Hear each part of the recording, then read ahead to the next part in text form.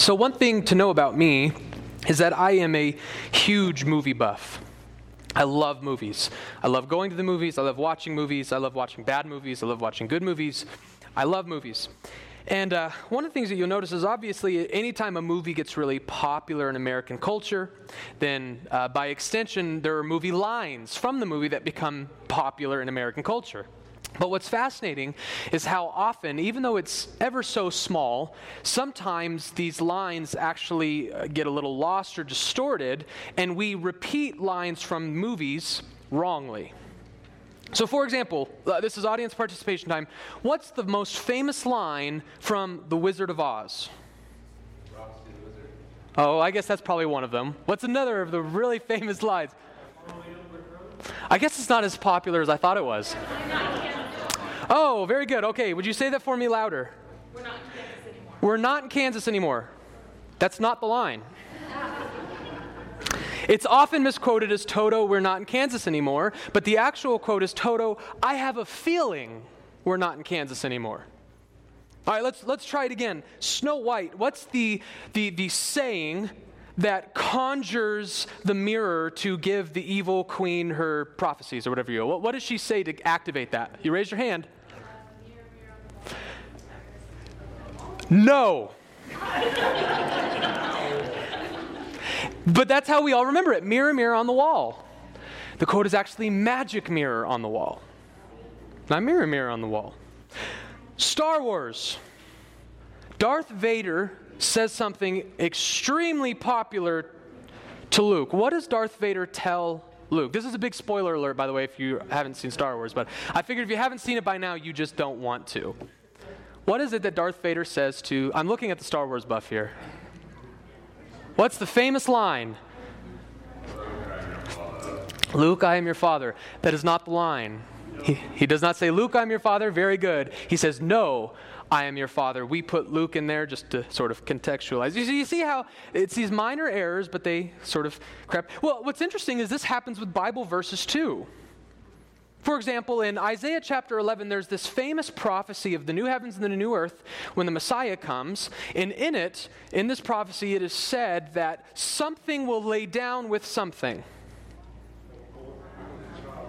Well, our resident scholar over here just quoted it correctly. But yeah, it's often said that the lion will lay down with the lamb. That's how almost everyone quotes Isaiah 11, chapter 6, but that's not what it says. It says the wolf will dwell with the lamb, and the leopard lays down with young goats. But we always quote it as the lion laying down with the lamb, but that's not the actual quotation. Another one is a famous one that I hear a lot is Matthew 23:37 is often quoted as this, O Jerusalem, the city that kills the prophets and stones those who are sent to it. How often I would have gathered you together as a hen gathers her brood under her wings, but you were not willing. That's how I hear it quoted, but it's actually how often I would have gathered your children together as a hen gathers her brood under her wings, and you were not willing. But perhaps the most famous example of all misquoted Bible verses is found in 1 Timothy chapter 6, part of our preaching portion today. 1 Timothy chapter 6 talks about something being the root of all evil. All right, our Christians in the room know it's the love of money, but what you often hear when people quote it is money is the root of all evil. But that's not what Paul says. So let's look today at what Paul is actually saying in that verse in context, what he's actually saying, what he means, and how that applies to our larger context in our lives together as a church and as individual Christians. If you would please turn to 1 Timothy chapter 6. The last few weeks I've really preached fairly small sermon portions. We're going to change that today. We're going to cover a lot of text today, and we'll try to do it in a responsible amount of time as well. If you would begin with me in verse 3, for these are the very words of God. If anyone teaches a different doctrine and does not agree with the sound words of our Lord Jesus Christ and the teaching that accords with godliness, he is puffed up with conceit and understands nothing. He has an unhealthy craving for controversy and for quarrels about words, which produce envy, dissension, slander, evil suspicions, and constant friction among people who are depraved in mind and deprived of the truth, imagining that godliness is a means of gain. But godliness with contentment is great gain. For we brought nothing into the world, and we cannot take anything out of the world. But if we have food and clothing, with these we will be content.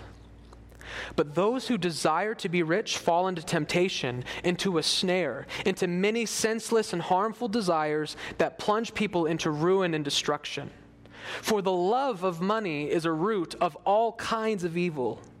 It is through this craving that some have wandered away from the faith and pierced themselves with many pangs. So that's our primary portion text that we see. And you'll notice that a lot of times your Bibles will sort of clump the end of verse 2 with verse 3. And contextually, that makes a lot of sense because what we discussed last week, Paul concludes by saying, teach and urge these things, which I interpret as being this entire list of honoring widows and pastors and slave owners. Teach and urge these things. And then he immediately transitions to what to do with those who refuse to teach and urge these things. What to do with those who refuse to believe and promote and practice these things. And so he begins by sort of setting up an explicit denunciation of apostates, which are, an apostate, by the way, is someone who's walked away from the Christian faith, who used to profess publicly Christian faith and no longer does in some way, shape, or form. And so he's dealing with these false teachers who we're going to see are most likely apostates. And he explicitly deals with the content of their character.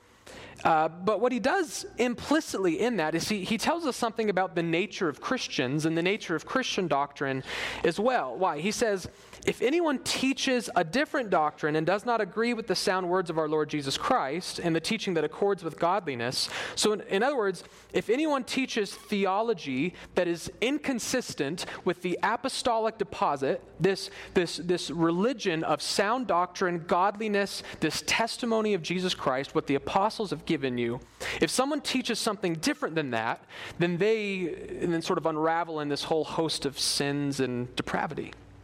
And so we see a few important things about the nature of Christian doctrine. And the first thing we see is that theology matters. Doctrine matters to Paul. All throughout the pastoral epistles, we have Paul urging Timothy to teach what is true, to teach what has been handed down to him. Paul cares a lot about what is being taught in a local church. And this might seem like common sense, but unfortunately, in the evangelical culture at large, it's not. In my opinion, we do suffer in 21st century American evangelicalism from a disease where we just don't care that much about doctrine, about theology. And oftentimes those who do are mischaracterized and misrepresented as eggheads who just love to be right. But we see all throughout the New Testament, and especially in the pastoral epistles, a huge emphasis on getting doctrine right, on teaching what accords with sound doctrine and not listening to people who teach different doctrines. So theology matters. But we also see that theology works. And what I mean by that is theology is not something that just sits up in the attic of our heads and gets dusty. True doctrine lends itself to changing our behavior. Why do I say that? Well, because notice how the false teachers begin with teaching and believing false doctrine, and then that spirals into the manifestation of corrupt living. So bad doctrine will produce bad works. But a living, true, holy doctrine will produce living, holy, true works. See, doctrine works. Doctrine is not just supposed to sit in our heads. It's supposed to begin in our heads and then move into our hearts, conform us and change us. So doctrine matters, doctrine works. And then the last thing I want to say, and this one I want to be a little careful with, but I think Paul is really implying there's a perspicuity to doctrine. Christian doctrine is perspicuous. What do I mean by that? It means it's clear and understandable. Peter tells us that some of the things Paul writes are difficult and hard to understand. So I'm not saying that the Bible, every jot and tittle, is perfectly clear, there's no room for debate, and we understand everything we read. That's not what I'm saying. But obviously, Paul is under the impression here that there's a general clarity to the apostolic deposit, because what's his whole point? He's telling Timothy, I've laid this out for you, I've given it to you. If someone disagrees with it, don't listen to them. There's no room for saying, well, what I'm saying is so difficult to understand, their disagreements are kind of inevitable and natural. We would expect. No, Paul is under the assumption that what I'm saying is so clear, they should know better. But they don't. Paul is saying to twist my words, to misunderstand what we're saying, requires sinister motives. Because it's pretty clear without those. So there's a general clarity to what Paul is saying, that he can so quickly just reject those who reject it. And accuse them of sinister, evil motives for why they reject it. But what's more important here, what's not so implicit but rather explicit, is obviously Paul has launched into sort of a critique, to put it lightly, of the false teachers that at least are in Timothy's life and threatening their church. And he begins, as we discussed, that they first begin by teaching different doctrine, and they don't agree with sound words and the teaching that accords with godliness. In verse 4, he then starts, through verses 4 and 5, he now talks about their character, why they do this, and what doing this will further lead them into. And he begins by saying, in order to disagree with what we have taught, a person must be puffed up with conceit. Some of your translations might render that a little bit more simple and say arrogant.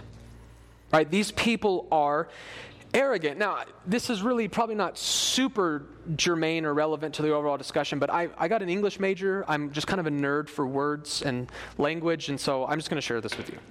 The reason the ESV says puffed up, or some of your translations might say something about a cloud or smoke or something along those. The Greek word behind here is basically talking about being caught in the clouds, or being surrounded by clouds, being surrounded by smoke. So that's why the ESV says something like puffed up. But the idea here, the reason all the translations agree that this is talking about arrogance, is the idea is that someone who's up in the clouds thinks they're above everybody. It's kind of a funny expression. It's like, you are so much better than me, I can't even see you. You are so above me, you're just in the clouds, you're covered in clouds, covered in smoke, I can't even see you, you're so high above me. That's the mentality of these people. They're puffed up. They're up in the clouds, they're arrogant, they're conceited. And so that tells us something important. That tells us that it takes a great deal of arrogance to think you know better than the Bible. It takes a great deal of arrogance to think, no, listen, I understand that Paul and Peter walked with the Lord Jesus. Peter walked with him and Paul had the revelation. I understand they were taught by the Lord Jesus himself and that they're infallible guides of the Holy Spirit, but I don't think they got this issue right. That's not humility. And I see it all the time, especially in academic circles. Those who question the authority of Scripture, question the doctrine and teaching of Scripture, act as if they're being humble and neutral and modest. But it is a great deal of arrogance required in saying, I know better than the apostles. So to disagree with this teaching is quite frankly arrogant. And that tells us something, that there is a subtle humility to just simply submitting to the Bible. When you stand for biblical truth, it's easy for people to characterize you as being arrogant and conceited and thinking you're a know-it-all. But it's really extremely humble and to say, listen, I'm not asking you to believe what I believe.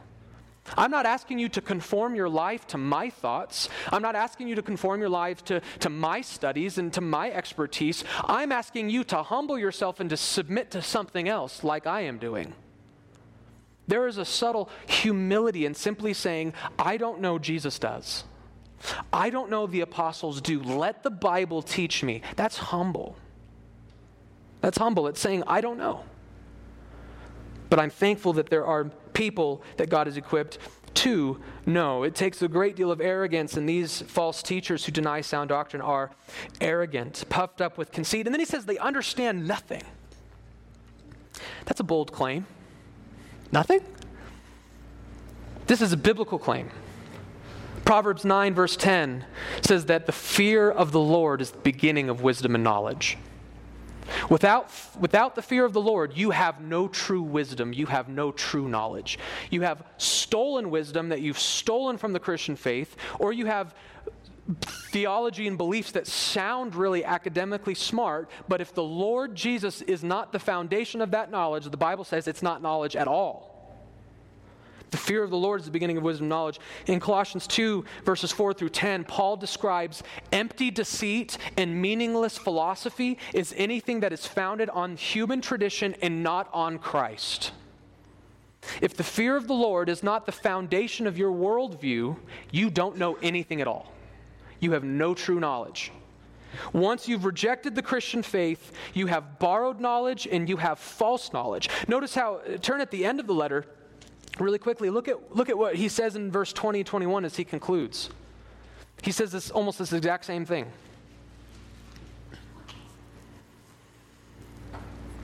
O Timothy, guard the deposit entrusted to you, it's the apostolic faith. Avoid the irreverent babble and contradictions of what is falsely called knowledge. For by professing it, some have swerved from the faith. Grace be with you. You see, this false teaching is not real knowledge at all. It doesn't matter how much you dress it up in fancy language and jargon to make it sound smart. If it is not established on God's revelation, it is not true knowledge. The fear of the Lord is the beginning of wisdom and knowledge. These men are conceited and they might sound smart and they're leading people and people are chasing and following their teachings, but Paul says at the end of the day, they're arrogant and they don't know anything. And he moves on to really describe them as just having an unhealthy love to debate, right? He says that, continuing in verse 4, he has an unhealthy, the Greek word there is to literally be sick. He is sick with a craving for controversy and quarrels about words. What's Paul accusing them of? Paul is saying that these are people who just love the debate. They love the debate more than they love the truth. They're not ultimately trying to seek for truth. They're ultimately just trying to debate. They have an unhealthy, a sick, perverted love for debate. And not only that, but they debate among words. He's accusing them of meaningless semantics, making much of nothing. And this is how all false teaching gets started. We make a big deal out of these small little things, and it just unravels. They love debates. They love meaningless semantics. They have an unhealthy love for debate. Essentially, they love debate more than they love God. They love being right more than they love God. There's a debate movie with a pastor named Douglas Wilson, and it's called Collision, and he travels around with this atheist who's now passed away, named Christopher Hitchens. And there's this funny line at the very end of the movie where Christopher Hitchens is sort of admitting that if he could have a button and he could press it, and it would just turn all religious people into non-religious people. He could press it and just make every person an atheist. He said he wouldn't do it. And he gives two reasons for it, and the last one's more important. It's why the film ends on that note. But the first one, he says sort of jokingly but very seriously, he says, because if I did that, well, then who would I have to debate? I mean, I love this. He made a living. He made a living out of traveling the world and debating religious people. Who would I have to debate? This is a man who cared more about winning the debate than he did about his side actually coming out true. Why would I want everyone to reject Christianity? Who would I have to debate? And honestly, for some of us as Christians, we really need to check our own hearts in that. Sometimes, even in my own life, I've thought, heaven doesn't sound that good because I can't do apologetics. That's sinful. The ultimate goal is not to debate. We debate because there's a greater means behind it, which is the conformity to the truth. But these are men who are not interested in that. They just want to debate and look smart. And Paul has no patience for that. And what do these debates produce? Continue again in verse 4. They produce envy, dissension, slander, and evil suspicions. They produce envy because, again, now if you're in this debate match, you're in this debate mode, now the real goal is that I look smarter than this guy. This guy has more knowledge than me. He's smarter than me, and I want it. It turns people and their followers into envious people. Dissension, there's no unity. False teaching cannot produce true unity. It produces envy, and envy produces dissension, and then what happens? Slander.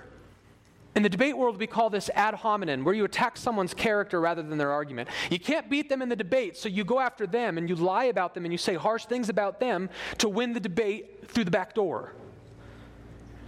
It produces envy, dissension, slander, and I love this, evil suspicions. This is really important for us. I want us to continually remember, as Christians, giving someone the benefit of the doubt is Christian in its origin. This is really important for us. It is so easy in life, in human conversation, to misread things, to get a weird vibe from someone. She said this. Doesn't it kind of sound like she's implying this? Did you see the way that he looked at me when he was talking? It is so easy to get a weird vibe and immediately jump to, there's some sinister motive here. We as Christians are called to give people the benefit of the doubt. We don't need to have these evil suspicions about one another. Why does he look at me when he talks like that? Did you notice how when I came into church today, she walked right past me, she didn't even say hello? These evil suspicions, give people the benefit of the doubt. Don't just assume that they don't like you and that they're trying to offend you. Evil suspicions is supposed to be caused by envy and dissension and false teaching, not by genuine Christian love and doctrine. Let's give people the benefit of the doubt in our lives and especially in our church. Because it is the false teachers here who are the ones characterized by having evil suspicions and, again, constant friction. There is no unity among these people. And Paul says that it's serious enough that these people are not even Christians, because look at how he defines it. He defines them as a people depraved in mind and deprived of the truth. The Greek word there is theft. The truth was stolen from them. Again, these were people who maybe once understood and professed the truth, but through their love of debate and quarreling and envy and all of these other things, they chased after something that is no longer the truth. They have been deprived of the truth, and they now know nothing.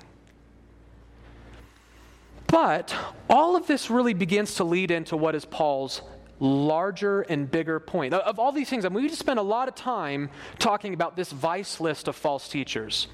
But the one he ends on, we can tell, is the one most prevalent in the lives of these false teachers and most important to him. And I'll justify that here in a minute. But what is it? How does he end this in verse 5? Imagining that godliness is a means of gain. That's his biggest beef. That's the issue here. Some of your translations might throw in something like godliness as a means of material gain. That's not in the Greek, but the translations are trying to supply what the context really makes abundantly clear. Here's what Paul is saying. These false teachers have commercialized Christianity. They have turned the ministry, they have turned the church, they have turned being a Christian not into an end itself, but in a means to an end, and that end specifically being material gain. These are people who want to use Christianity, they want to use the church, they want to use the Lord Jesus to get to something even better, which is money and material possessions. And this is Paul's biggest beef, and this is his main point. How do we know that's what he means, and why do I say it's such a big deal? Well, we know that's what he means because for the rest of this section, he's only going to talk about the temptation of falling into the temptation of desiring to be rich. So that's why we know that verse 6 is talking about material money, monetary gains, because he immediately starts talking about why you shouldn't desire to be rich. So that's how we know that's what he means. And here's why I say that's so important to him, because he basically talks about this for the rest of the letter. He talks about it through the rest of our sermon portion, and then he takes a break to talk to Timothy, and then in verse 17, which we'll look at, he actually comes back to it and ends the letter with talking about being rich again. The whole last section of this letter is almost entirely dedicated to this issue of being content with what you have. That's how Paul ends his letter to Timothy. He ends him with an exhortation to be content with what you have. Paul wants Timothy to find the Christian virtue that we call contentment. And my wife and I, in our own personal lives, we talk regularly that I think that in my personal experience, this is the hardest, most difficult issue of all Christian virtues. To believe that I have enough. To believe that God, right now, as it stands, is enough for me. Do you believe that this morning? Do you put your head on your pillow every night knowing if I wake up and everything is taken from me, Jesus is enough. It's a difficult thing, but that's what we're going to spend the rest of our time talking about. Paul says in the end of verse 5 that these false teachers think that godliness is a means of material gain. And then he says in verse 6, kind of this ironic twisting on his head, he says, here's the thing, godliness is great gain, but only if you couple it with contentment. So what's his point? Here's what Paul's saying. Listen, godliness is a great gain. It will earn you a lot, but it's not going to earn you what you want it to earn you. The purpose of godliness is to be gainful, but not to earn material possessions. That's not the purpose of being godly. That's not the purpose of the Christian faith, to be financially established and have enough. That's not why we're godly. That's not why we love Jesus. And he moves on to show us three things about what I'm calling greed today, this love of money, this love to have more. And the first is he shows us that greed is illogical. It doesn't make sense. Look at verse 7. We brought nothing into the world, and we cannot take anything out of the world. This is an expression that is found all throughout the Old Testament, and it's found in the secular world throughout human history as well. This idea that we were not made for material things. None of them will go into eternity with you. You didn't have them at your birth. It's illogical to obsess over something that clearly we were not ultimately made for. You don't get to take this stuff with you into eternity. So why do you care so much about it? Greed is illogical. He's highlighting the insanity of materialism. But he also shows us not only that greed is illogical, but he continues to show us just how radical Christian contentment is. Look at what he says in verse 8. If we have food and clothing, with these we will be content.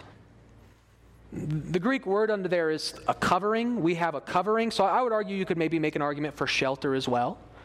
But here's Paul's point. If you have enough to get you through the day, you have more than enough. You've got food, you've got clothing, you should be content. Now, this does highlight that things like poverty, these are real human crises that the church should care about. There are some people in this world who don't have food and don't have clothing, and we should care about that. Because Paul says here, he doesn't tell us that we want to have absolutely nothing and be okay with that. If you don't have food, if you don't have clothing, that's a genuine problem you're allowed to be concerned over. But if you have those things, you're set. That's the radical nature of Christian contentment. You have food, you have clothing, you're set. It doesn't have to be designer clothing, it's just clothing. You don't have to have a personal chef, you just need food. If we have food and clothing, we will be content. The Christian is called to be thankful for our basic needs being met. Proverbs 30, verses 8 through 9 says, "Give me neither poverty nor riches. Feed me with the food that is needful for me, lest I be full and deny you and say, 'Who is the Lord?' Or lest I be poor and steal and profane the name of God." So that proverb is saying, listen, I don't want to be in poverty because then I'm going to be tempted to steal, and that's not good. But you know what? I don't want to be rich either, because then if I'm rich, I'm going to convince myself that it's my material gains that provide for me and are sufficient for me, and it will lead me to say, "Who's the Lord? Who needs him?" That's why the proverb says, I don't want poverty or riches. Just give me what I need. And I'm content with that. Because greed is illogical. But verse 9 moves on to say it's not just illogical, greed is also destructive. Verse 9, "But those who desire to be rich fall into temptation, into a snare, into many senseless and harmful desires that plunge people into ruin and destruction." Greed is not just illogical, it's destructive. When you have greed, when you have a love for money, when you desire money, when you just can't get enough and you want more and more and more, Paul describes that as a temptation, a snare which will trap you, and then once you're in that trap, there's nothing ahead of you but to ruin your life. And we see, we do not have time today to talk about all the real world examples of people who have ruined themselves because they couldn't have enough. The whole purpose of gambling is all established upon the point that even when someone wins, they will keep giving us money because it won't be enough. And people ruin their lives, and not just through gambling. There are many ways in which greed, this hunger, this desire for more, will get you into this snare, this trap, and you will eventually destroy yourself. Now, why does that happen? Why is greed, why is this love, obsession for money, why is it such a snare, such a trap? Well, I would submit to you it's simply because the things that we desire when we are greedy are things that will never truly satisfy us. It's a slippery slope. There's no end to that gain. That you will never ever say, okay, if I could just have this, then I'll be happy. Because you're going to get it. And guess what's going to be the next thought in your mind? Well, if I could just have this. And there's no end to it. I'll never forget the fall of 2009. I was a freshman at New Mexico Junior College in Hobbs, New Mexico. And I just moved from Denver, so I knew no one. I had no friends. And so I checked out the local FCA. Right, this is a national organization, Fellowship of Christian Athletes, and although I wasn't an athlete, I needed some Christian friends, so I went to this FCA meeting. It's just a bunch of young Christian collegiate athletes and some kind of Bible study leader. And he showed us a video. Now remember, this is back in 2009. This is 10 years ago. So I'm not making any claims about Tom Brady now, but he showed us a video of Tom Brady, the quarterback of the New England Patriots. And it was interesting. I don't remember the program. It was something like 60 Minutes or some kind of nightly news brief interview thing. And the guy, Tom Brady, expressed some kind of displeasure of life. And the guy said, wait a minute, hold on, let me stop you for a second. How could you be unhappy? The guy's a millionaire. I mean, the guy is loaded. Not only is he one of the richest athletes in the world, but he's married to a woman who's the richest supermodel in the world. And this might blow your mind, but supermodels actually make significantly more money than professional athletes. Modeling is a huge, booming industry. So this is one of the richest men in the world who's married one of the richest women in the world. This guy is loaded. And on top of that, his wife was voted in multiple, I don't know who gets to make the call on these kinds of things, but in multiple magazines and contests was voted the most beautiful woman in the world multiple years in a row.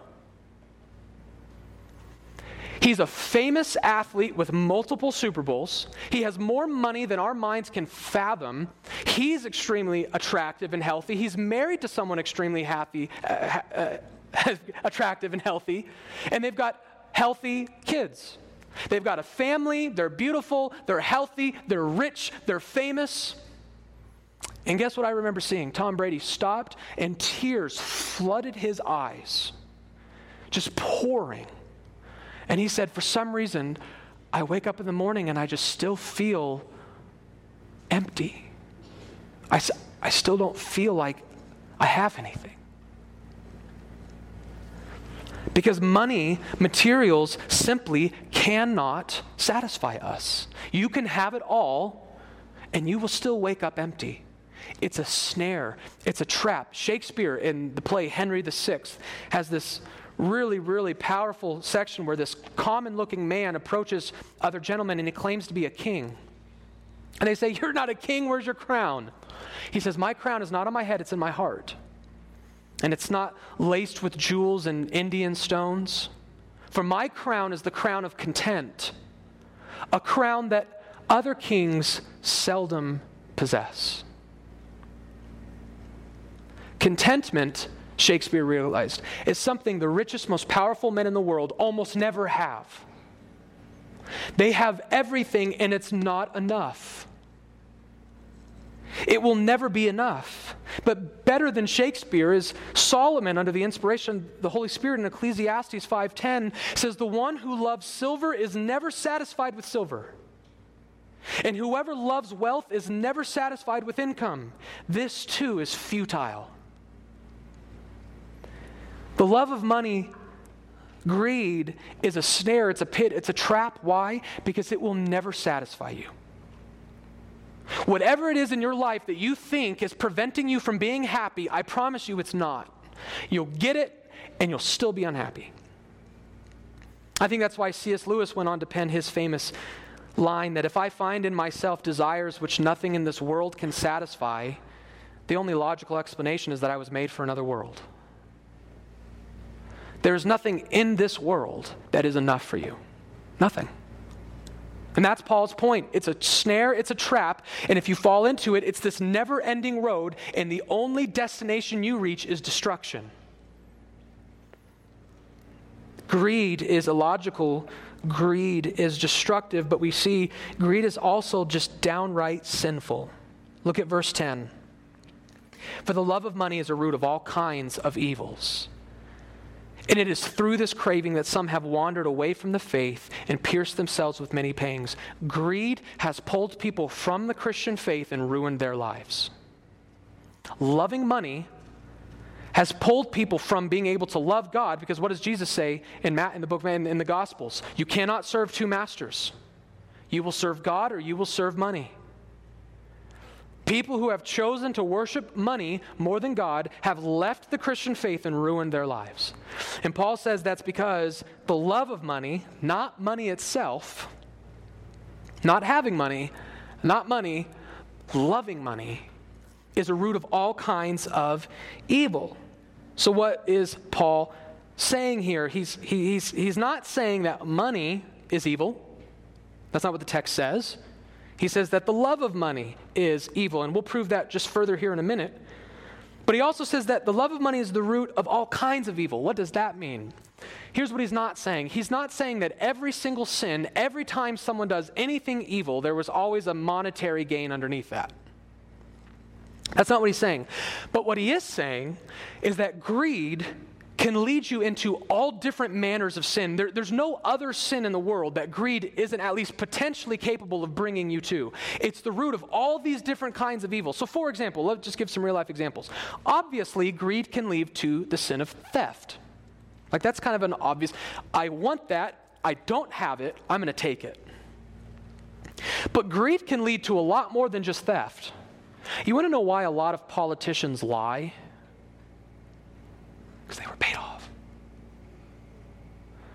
Love of money can make you lie. Love of money can make you a hypocrite.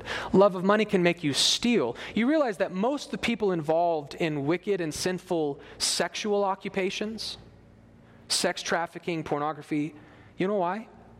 It's one of the most booming global businesses. There's a lot of money in that field. The love of money can lead you into sinful sexual lifestyles. Here's Paul's point. There is no evil out there that money doesn't have, the love of money, doesn't have the potential to bring you to. Money can make you a thief. It can make you a fornicator. It can make you a liar. It can make you a hypocrite. And we do find so often when there are public scandals, there is almost always a paper trail. Am I wrong? There's almost always a financial reason underneath why he did that, why she said that, why he went that way. There's almost always a financial motive underneath. The love of money truly is the root of all kinds of evils, and so many people have led their lives into ruin and destruction, have pierced themselves with many pangs, and have abandoned the faith because they craved money more than Jesus, just like the rich young ruler who came to Jesus saying, I want you, I want to be with you. And Jesus, who knew his heart, said, let's test that. What do you want more? Me or all your money? And what did he do? He walked away. The love of money has pulled people from the faith. Now, again, I want us to emphasize here that Paul does not believe being rich is a sin. Having money, having possessions is not a sin. And we know that because he returns to this topic throughout the letter. If you'll turn with me to verse 17 of this same chapter.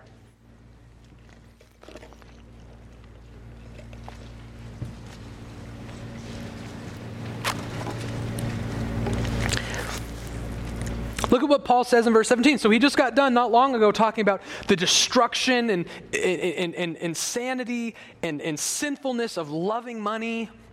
So what does he say in verse 17? As for the rich in this present age, charge them to get rid of all of their possessions and become poor, for it is sinful for you to be rich.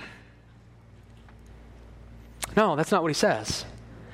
Verse 17, as for the rich in this present age, charge them not to be haughty, nor to set their hopes on the uncertainty of riches, but on God, who richly provides us with everything to enjoy. So what's the commandment for the rich people? Is it to be poor? Does it mean poverty equals righteousness? Are the poorer people always the more righteous and the more humble people? We tend to think that, right? Because, Jesus was poor. Jesus didn't have wealth and rich, and the disciples, almost all of them were poor, right? So we tend to see poverty and poorness as a lot of times being, these are the people who are truly, truly love the Lord. Now, there is a genuine truth that oftentimes the Lord uses destitute situations to reveal our dependency and our need for Him. So yes, trials, tribulations, poverty, these things can draw you to an incredibly intense, delightful relationship with God, but the Bible never makes the connection that poverty equals righteous. As a matter of fact, typically impoverished people are the most greedy because their circumstances are so bad and their desire to get out of it is so much, they will do almost anything to get more. Being rich is not a sin. Having money is not a sin. But here's what is sinful: to be rich and to be haughty. What does that mean? Well, again, it's simply talking about being prideful. Rich people need to be humble. You are not better than someone because you have more money than they.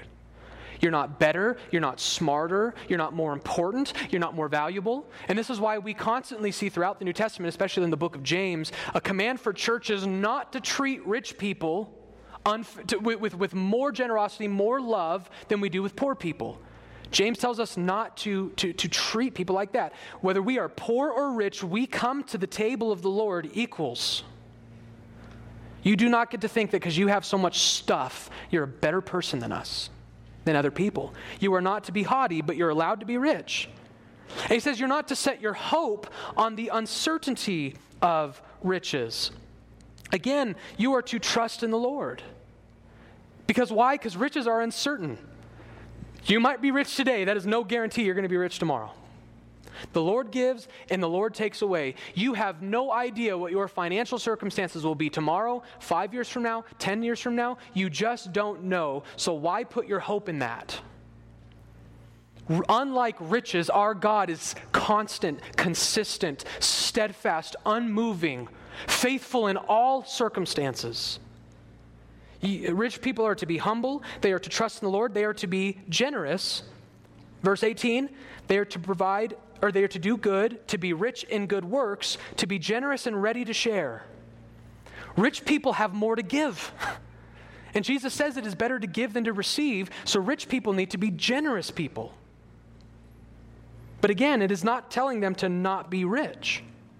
And thus, storing up treasure for themselves as a good foundation for the future so that they may take hold of that which is truly life. And I want us to sort of close and land on this last part, because here's what I find so fascinating. As I was doing my research, everything that I was finding about the message here, which is that Christians are called to be content and not to be greedy. We are called to be content with what we have. That, if I can just speak plainly, is what we call in life common sense. Like, I don't know if I've ever met a Christian who's ever once come up to me and says, you know, it's really important for Christians to be as greedy and materialistic as possible. And we've had to debate what the Bible says on that. Everybody knows this. You didn't need to hear this sermon to know this. If you came walking through the door and I said, hold on, before you sit down, let me ask you, what's more important, God or money? How many of you think you'd get the wrong answer? How many of you think even the non-believing world would profess the wrong answer?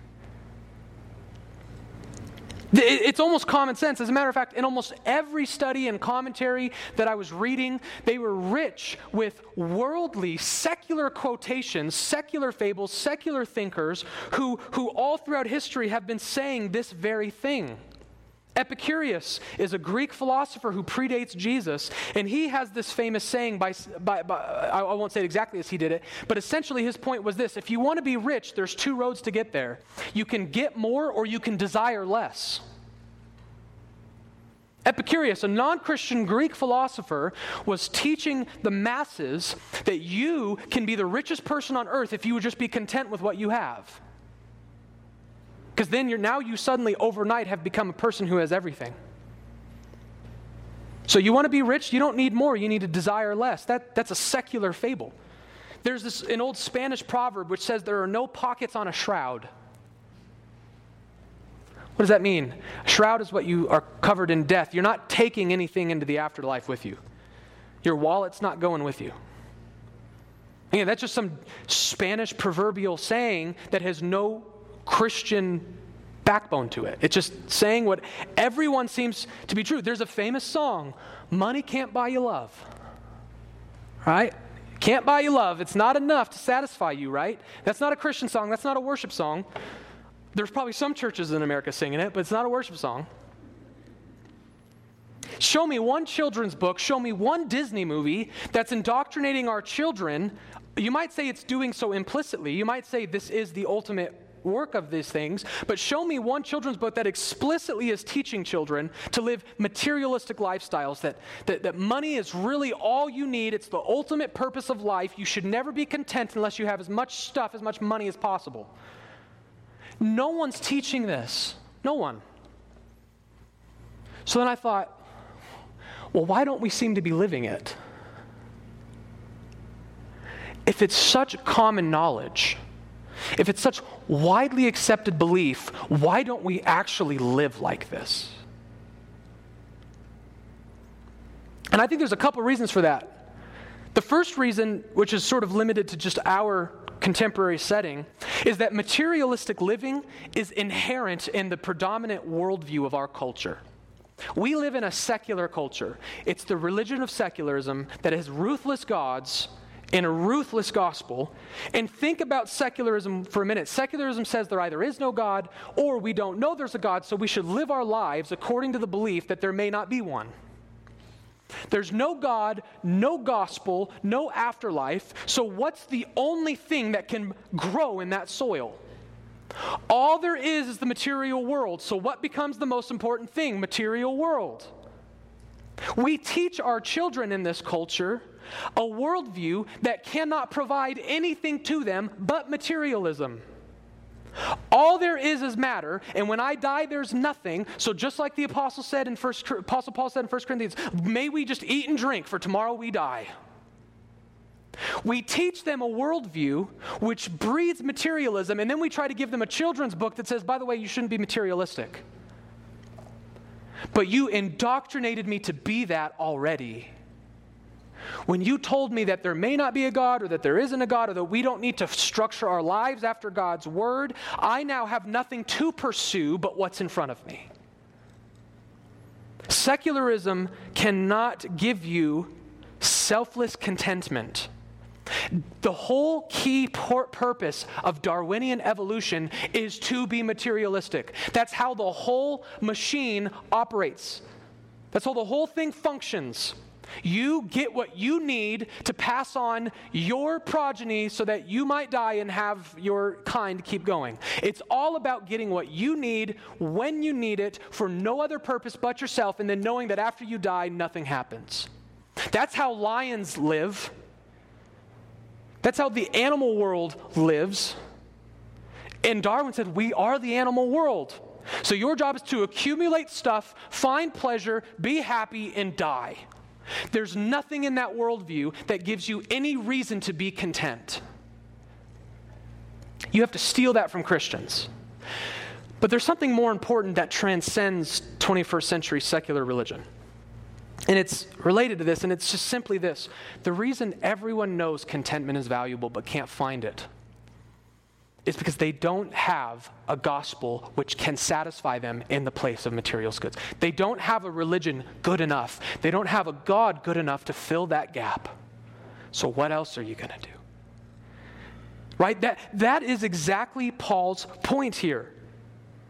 In other words, I disagree with the Epicurean philosopher. I don't think it's the Christian's job to desire less. Quite contrary, it's our job to desire far more. The Christian's job is to recognize that we as human beings desire so much more than what this world offers. We're not desiring less, we're desiring more. We're not desiring less, we're desiring different. And it is only, as Paul says, what Christ offers in this apostolic faith that can truly satisfy. That's why, what does he tell rich people again in verse 19? What's a hope for them? Why should they be generous? Why not put all their hopes in riches? Why? Because you can store up treasures as a good foundation for the future so that you may take hold of that which is truly life. Paul says that the Christian gospel offers rich people a life better than this current life living as a rich person. He says, this rich life you're living now isn't even true life. But if you follow Christ, you can have life which is truly life. He has given rich people something better to desire. He hasn't told them to desire less. He's told them to desire more. There's a better life for you than this life of rich, fleeting material possessions. This is, don't get me wrong. I am not browbeating here. I am not saying, be content with a whip. Stop being greedy. Stop being greedy. I am not just calling you to not be greedy. I am doing what the Apostle Paul has done in this text by reminding us that godliness, which he described earlier as being Christ incarnate, the future life, these are the things that will ultimately satisfy you. I'm calling us not just to be content, I'm saying that by the power of the Spirit, we can fix our eyes on a reality that's so much better that it will truly satisfy. To conclude, to see this, just turn to the book of Philippians. Turn back just a few books.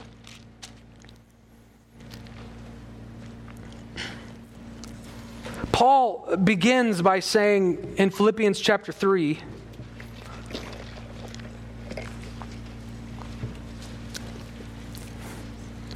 he talks about before Christ, he had the world. Reputation, status, potential. Look at chapter 3, we'll just begin in verse 2. Look out for the dogs, look out for the evildoers, look out for those who mutilate the flesh. For we are the circumcision who worship by the Spirit of God and glory in Christ Jesus and put no confidence in the flesh. Though I myself have reason for confidence in the flesh also.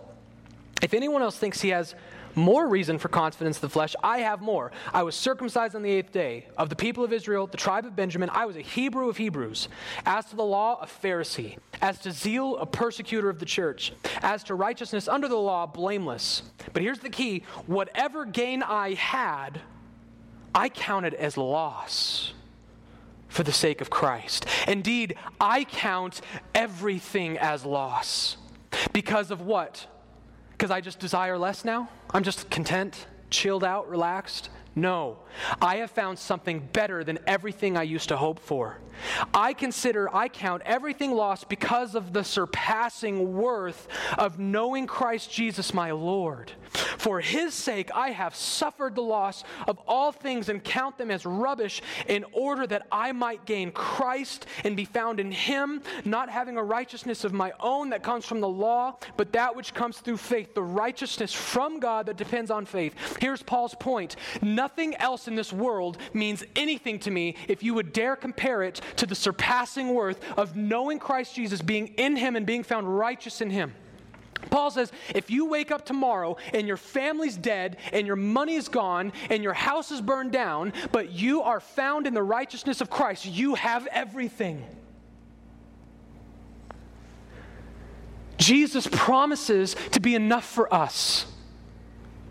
The surpassing worth of knowing Christ Jesus my Lord, the surpassing knowledge of knowing there's an eternity where I can lay treasures up in now, that gives me what I need to look at food and clothing and say, yeah, God, you have been good to me. And that's why he goes on in chapter 4 of the book of Philippians to finish it by saying this. Look at verses 11 through 13.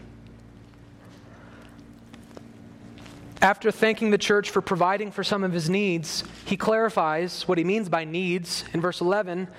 Not that I am speaking of being in need, for I have learned in whatever situation I am to be content. I know how to be brought low, and I know how to abound. In every circumstance, I have learned the secret of facing plenty and hunger, abundance and need. I can do all things through whom strengthens me. What's Paul's point? Christ gives me strength. Christ gives me righteousness. What more do I need? If the Lord blesses me, great. These are all great things from the Lord that we are called to enjoy. That's what we saw in verses 17 through 19. If the Lord is blessing you, that's great. Don't just get rid of it and be in poverty. Enjoy it and thank him for it. But if all you have is food and clothing, you have more than enough if you are in Christ Jesus. And if you are out of Christ Jesus, you don't have anything. You have nothing.